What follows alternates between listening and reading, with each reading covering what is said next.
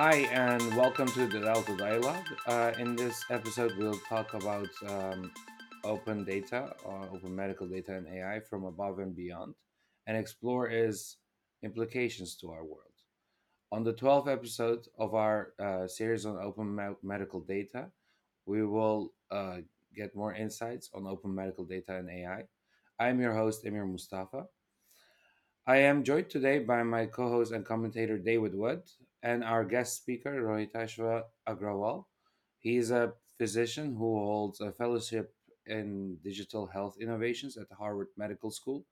He's passionate about access to quality healthcare and expressing opinions on impactful technologies.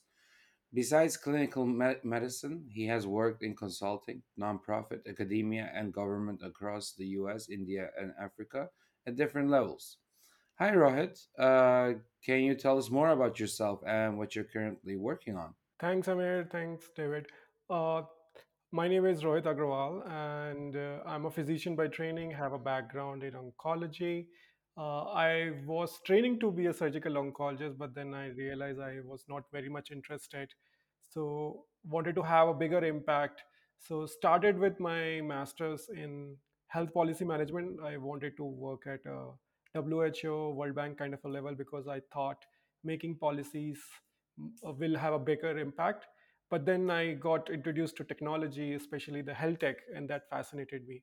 So I started my journey in there, and right now I'm working in AI space, AI in healthcare, and trying to bring access to access to healthcare to remote areas using these technologies.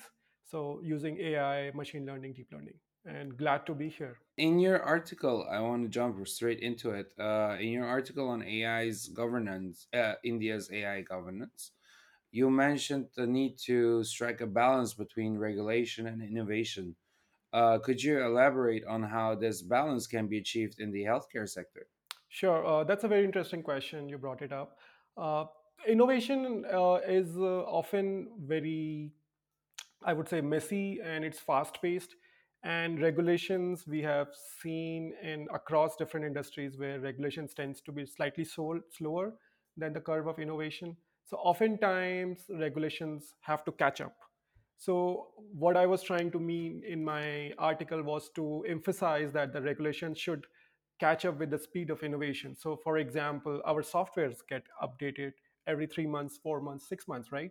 But our regulations are still slightly dated, and they might not serve the purpose of the technology or the function of technology that we are currently going through. So for example, there is no regulation around ChatGPT. There are still talks about it. There is not many regulation around AI. So there is a need where the regulatory space needs to speed up the process. Otherwise, the innovation might not reach their full potential. So that was my idea when I was talking about how innovation and regulation have to be in sync. How can innovators, sorry, how can regulators move faster? Because just going faster means you're more likely to make mistakes. So I was saying regulators can be, of course, there has to be guardrails. I completely agree with you on that. But at the same time, the innovation should not be regulated at the level that it's not growing enough. Otherwise, it becomes difficult to sustain that momentum. So I can give you an example from AI domain.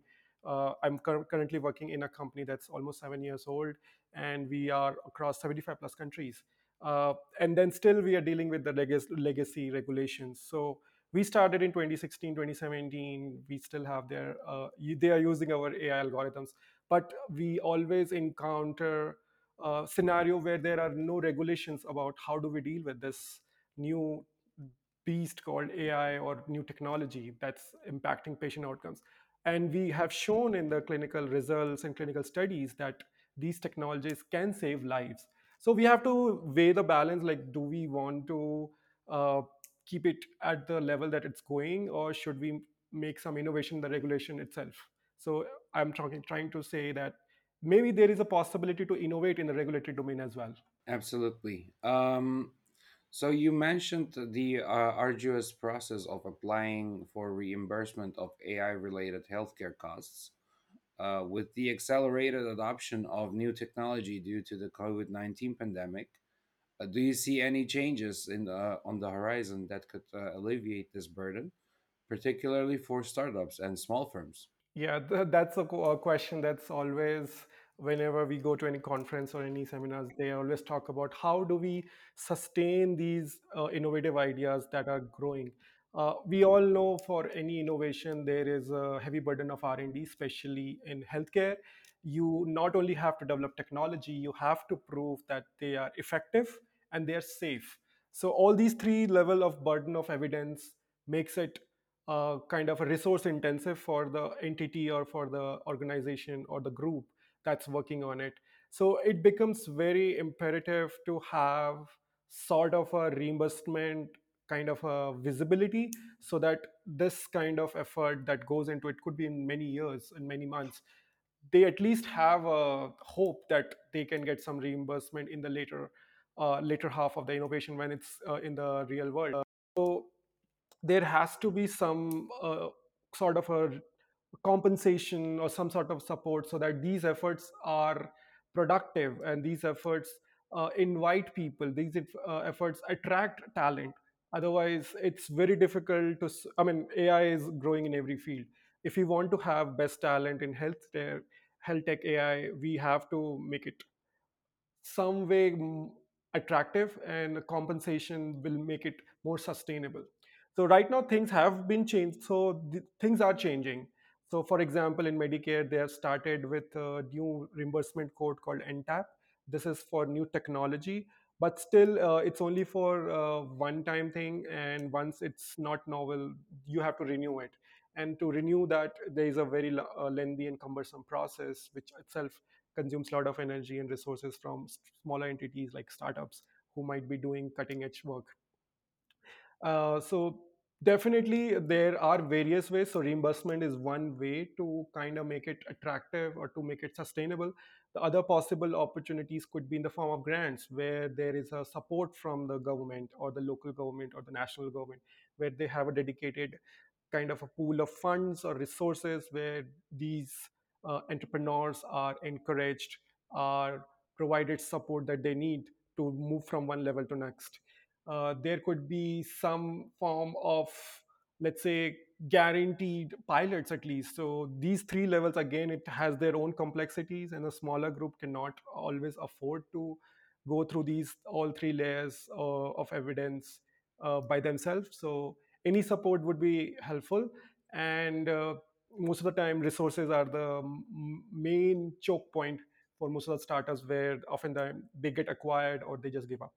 So that was I was trying to talk about and bring attention to this particular aspects. Since you mentioned uh, the grants from like governments or regulatory bodies, I also wanted to ask you, how do you actually see the role of the government or entities, regulatory bodies in fostering innovation while safeguarding patient safety and privacy, especially in this current era of AI and digital health? I mean, it's this is one of the uh, topics that are of paramount interest for most people, especially regarding privacy and security.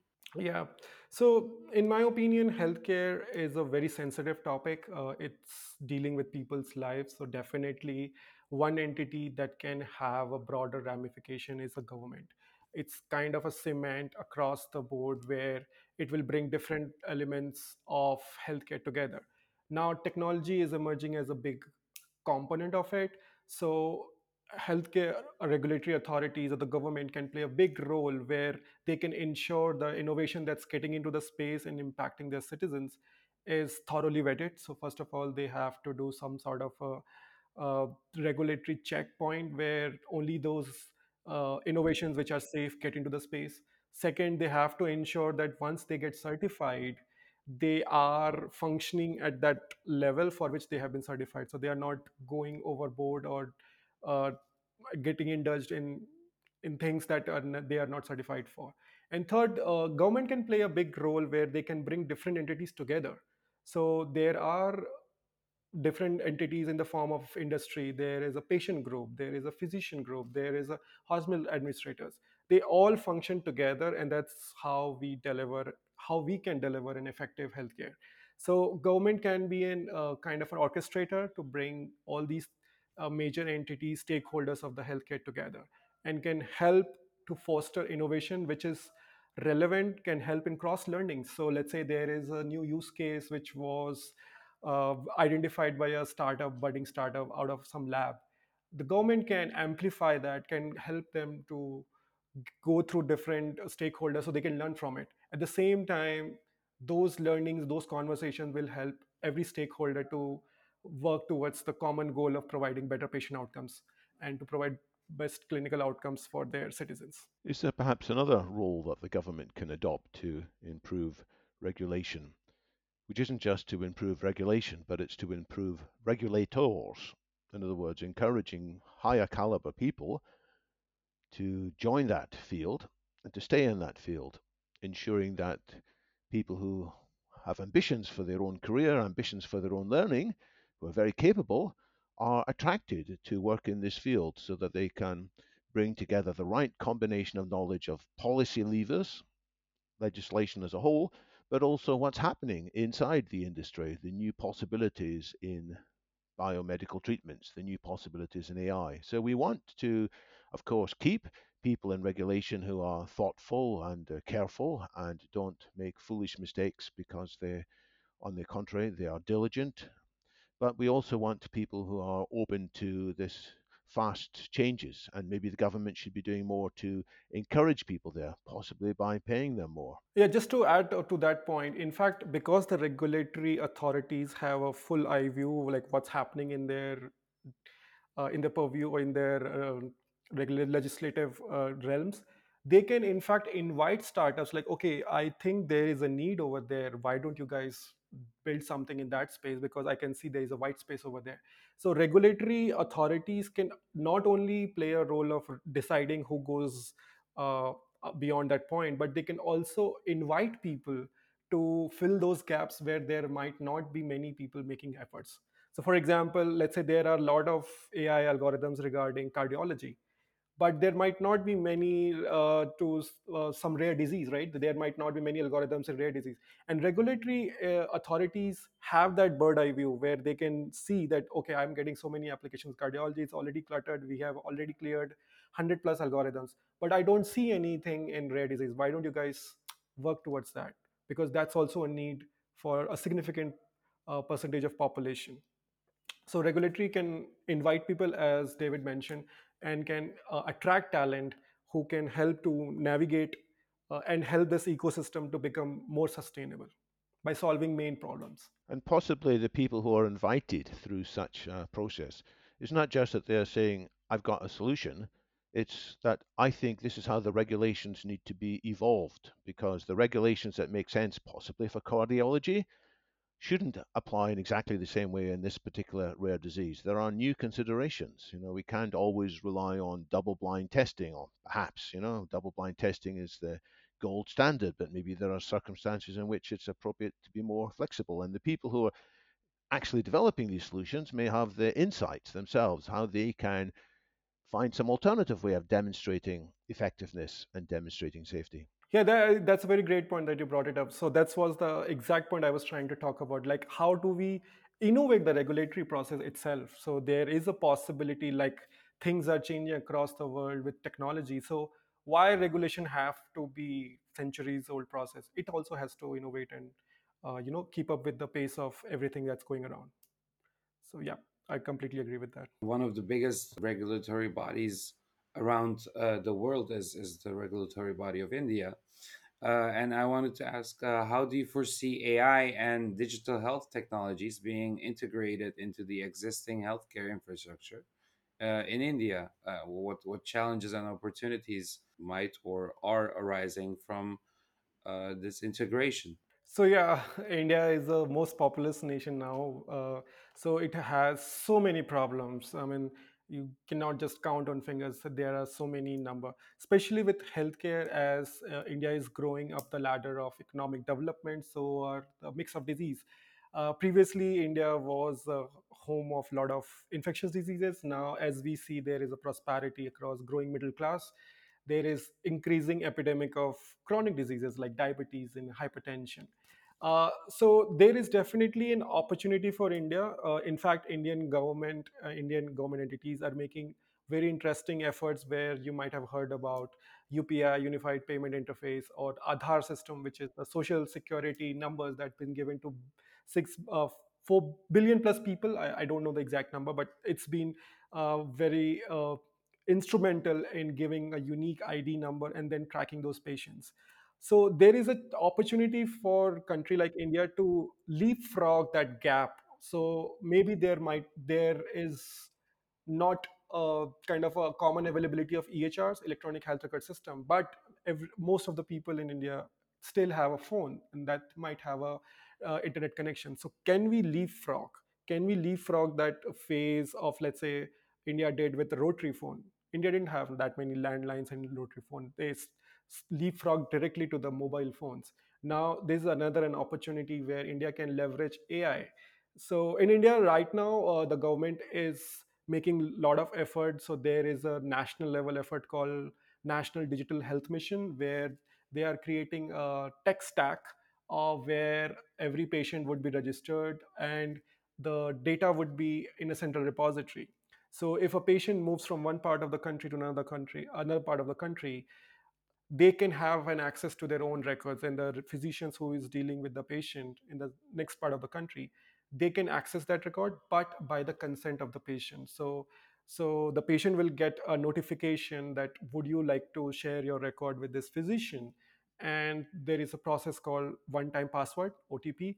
The patient will get it on their phones, and then they can provide that access to that particular physician. So you see, there is an interoperability controlled by the patient, and with the all the layers of encryption and data security, making it very private and safe. So there is a lot of opportunity where AI can smoothen these process, can smoothen this transformation, and can accelerate a lot of applications on this tech stack that India is developing. Yeah, and I mean, working with diverse people from all over the world, uh, in your experience, what do you think are the key factors for successful implementation and actually scalability of AI and digital health solutions in diverse healthcare settings, particularly in low resource areas? Yeah, so different areas have different concerns. So, in my opinion, healthcare is a very local topic where a particular region might have their own particular problem to deal with, right? So, for example, in tropical countries, you might have a lot of infectious diseases, whereas in developing a developed part of the world might have a lot of chronic conditions, mental health issues. So, so the innovation or the dispensation of the innovation has to consider that local element. You have to make it very user centric. So it all depends on the education level, it all depends on the income level, it all depends on the priority of health for that particular community. So healthcare has to be at a very community level, in my opinion. And different parts of the world react differently. So the first three elements has to be based on the need of the local community, their understanding, and how they would react to that innovation. Developing world, there is a lot of challenges, of course, that comes with the problem that they're already facing. So for their example, there is lack of infrastructure. So if you do not even have an infrastructure, first you have to build that infrastructure. If they might not have adequate resources, once you build that infrastructure, how will you sustain it? So there has to be a model where there is some sort of sustainability element built in it, where the first you have to build the infrastructure and then you have to sustain it over a period of time to demonstrate, because healthcare results might not be very visible in the first go, it takes time. So that sustainability becomes an important element. Then there is a data concern, privacy concern. How do you allay that fear from the community that their data is safe, and when they are getting exposed to that innovation, it is for their benefit? So there's a lot of work that needs to be done on the ground, talking to people, communication. There's so many elements involved. These are more relevant in developing part of the world where healthcare might not be the most sophisticated form, so they already have their own notions, so you have to break that notion and then build upon it. If you compare with the developed part of the world, there is another story over there. There are stricter regulations, I believe, in my opinion, what I have experienced. There is always an element where there's slightly resistance to a newer idea, and it takes a lot of time to vet that idea. So for example, if an FDA approval takes, let's say, more than 8 9 months, by the time that the application was applied, it's already updated, right? The technology moves fast. So the thing that is getting approved is already outdated. So in developed part, there is another set of issues that you have to deal with. But yeah, that's the part of the game where you have to solve these hard problems. Then only you can have a real world impact. So yeah, they both are different parts of the world, and they have their own issues to deal with. I think the list of requirements you've given is very good. This is the things that a health tech stack must deliver. How well is India actually faring against these requirements? To what extent is the system that's being built robust and secure? And is it likely to be sustainable over a long period of time? Are you quietly confident that a good job's being done, or do you think a different management or operational approach may be needed? So this thing is still in progress. So we haven't seen the real results. But what gives me confidence is the rollout of the world's biggest social security system that's still functioning. It has enrolled so many people into their bank accounts. It has done a lot of work for the financial inclusion.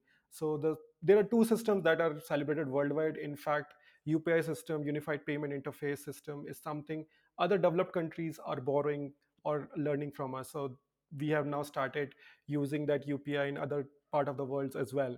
So this health stack that I was talking about is based on similar architecture, and since UPI is one of the world's renowned tech stack that's been functioning for more than 3 years without much glitches. I wouldn't say that there is no glitch, but of course there is not many glitches. So that gives me a confidence that this can be done in healthcare. And if it can be done in any part of the world, it is possible in India, because India is a very complex country. If you solve it for India, you can solve for any part of the world. That's my opinion. Because if you're able to solve for the most populous nations, most complicated, with so many diversities, so many complexities, so many, and that too at a very resource optimized way, of course, then it's doable in other parts of the world as well. So it's a big challenge, no doubt about that. But then India has solved those issues and have shown that that can be done. So I'm pretty optimistic about it. That's encouraging. Yeah, absolutely. And so one other thing I wanted to ask you about, Rohit, is health apps, because they have become increasingly prevalent, but their quality and reliability vary. What steps do you believe should be taken to ensure that health apps meet the necessary standards, particularly in terms of data security and user privacy? And before that, maybe it might also be useful to kind of also explain what health apps are actually. Sure. So I started working with the health apps in 2014, and since then I've been kind of involved in some way or another. Health apps, whenever we would use the term health, data privacy and security goes hand in hand. I mean, there can never be a divorce between the two where there is a health and there is no privacy. That's not going to happen. That's not possible.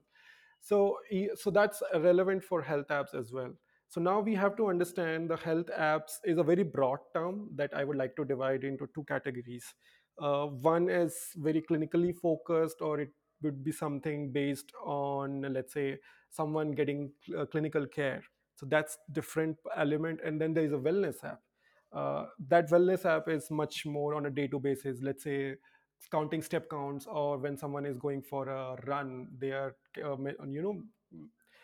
getting those data points from that particular activity. Oftentimes it's already it's clubbed together, but in my opinion these two are different, and that's why they would have different kind of, they should have different kind of restrictions and incentives as well. So for example, a healthcare app which is dealing with someone's care, let's say someone is getting diabetic care or hypertension care, they need to have a very thorough, very encrypted, lot of restrictions, and I'm up for it because that's very personal and something is wrong with that person and that they will not like to share. But when you're dealing with the wellness app, I think there is a community element as well.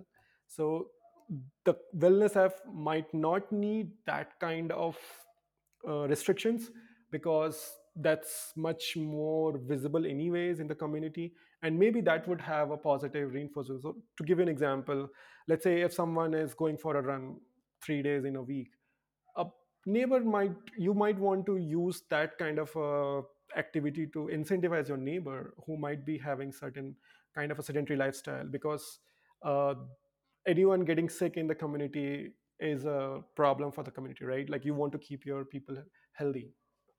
So you might not want to have as restricted data privacy, of course with the consent of the user, but definitely there should be an element where it's not as restrictive as clinical care app.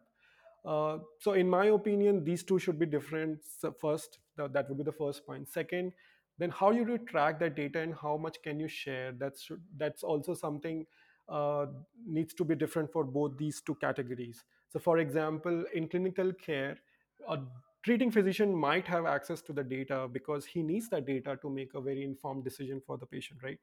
But in case of wellness app, the user can decide not to share. In clinical care app, if someone is having an infectious disease that can spread in the community, let's say COVID or something, you might want to have a kind of certain access by default if the patient is already diagnosed, right? But because for the benefit of the community. So it needs its own kind of a regulation for both sides, which would be very different in my opinion. Isn't there another angle in which some of these health apps have been criticized? It's not just questions of security and privacy, it's on how safe is the advice that's been given. And there were some quite popular health apps here in the UK where I'm based. One of them, for example, was Babylon Health, which had a lot of excitement. And then various GP professionals picked on the advice it was giving and saying this is actually dangerous advice in some cases. So we shouldn't get too much into individual applications because people differ. But I know that one time I typed some of my own symptoms in and I couldn't believe at all the advice the app was giving me in that case. And later I consulted real doctors and they gave me very different advices. So the risk is that in some cases people will be led astray by the advice in these apps and they may miss the seriousness of their conditions, or conversely, they may get worried unnecessarily. So, what is the process to ensure not just security and privacy, but also reliability of the advice that these applications offer? Yeah, that's a very great point that you brought it up. So I recently read, in fact, I read last night where Babylon was listed on the stock exchange and it went public. It went private now and had a big wipe of wealth for the investors. So it speaks for itself. So because it was not scrutinized properly, they were not able to demonstrate value, and we are seeing the results.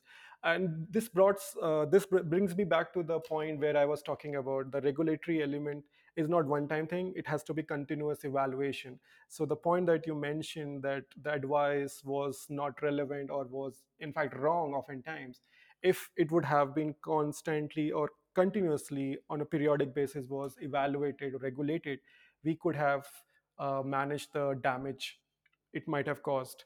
So that makes the case for itself, where the regulatory element to be has to move from one point approval to continuous evaluation, and there are many ways it can be done. So let's say there is a third party independent audit of what's being done with that Babylon app. Like once the Babylon app or any healthcare app talks about something, how it is impacting in the real world, you have to get that real world data. In fact, in pharma industry, after first stage phase 3, once the drug is rolled out, they do a surveillance, right? They do a monitoring, like how the drug is impacting the real world. Same should be applicable for healthcare apps. At the point of regulatory application, they might have promised, heavens on earth, but how much it is true, we will never know if we will not monitor it continuously or periodically at least. So yeah, so to manage those kind of ramifications, we don't know how the technology will roll out, how people would use it, and how it's behaving in the real world, with all the complexities that might not be possible to replicate during the evaluatory phase.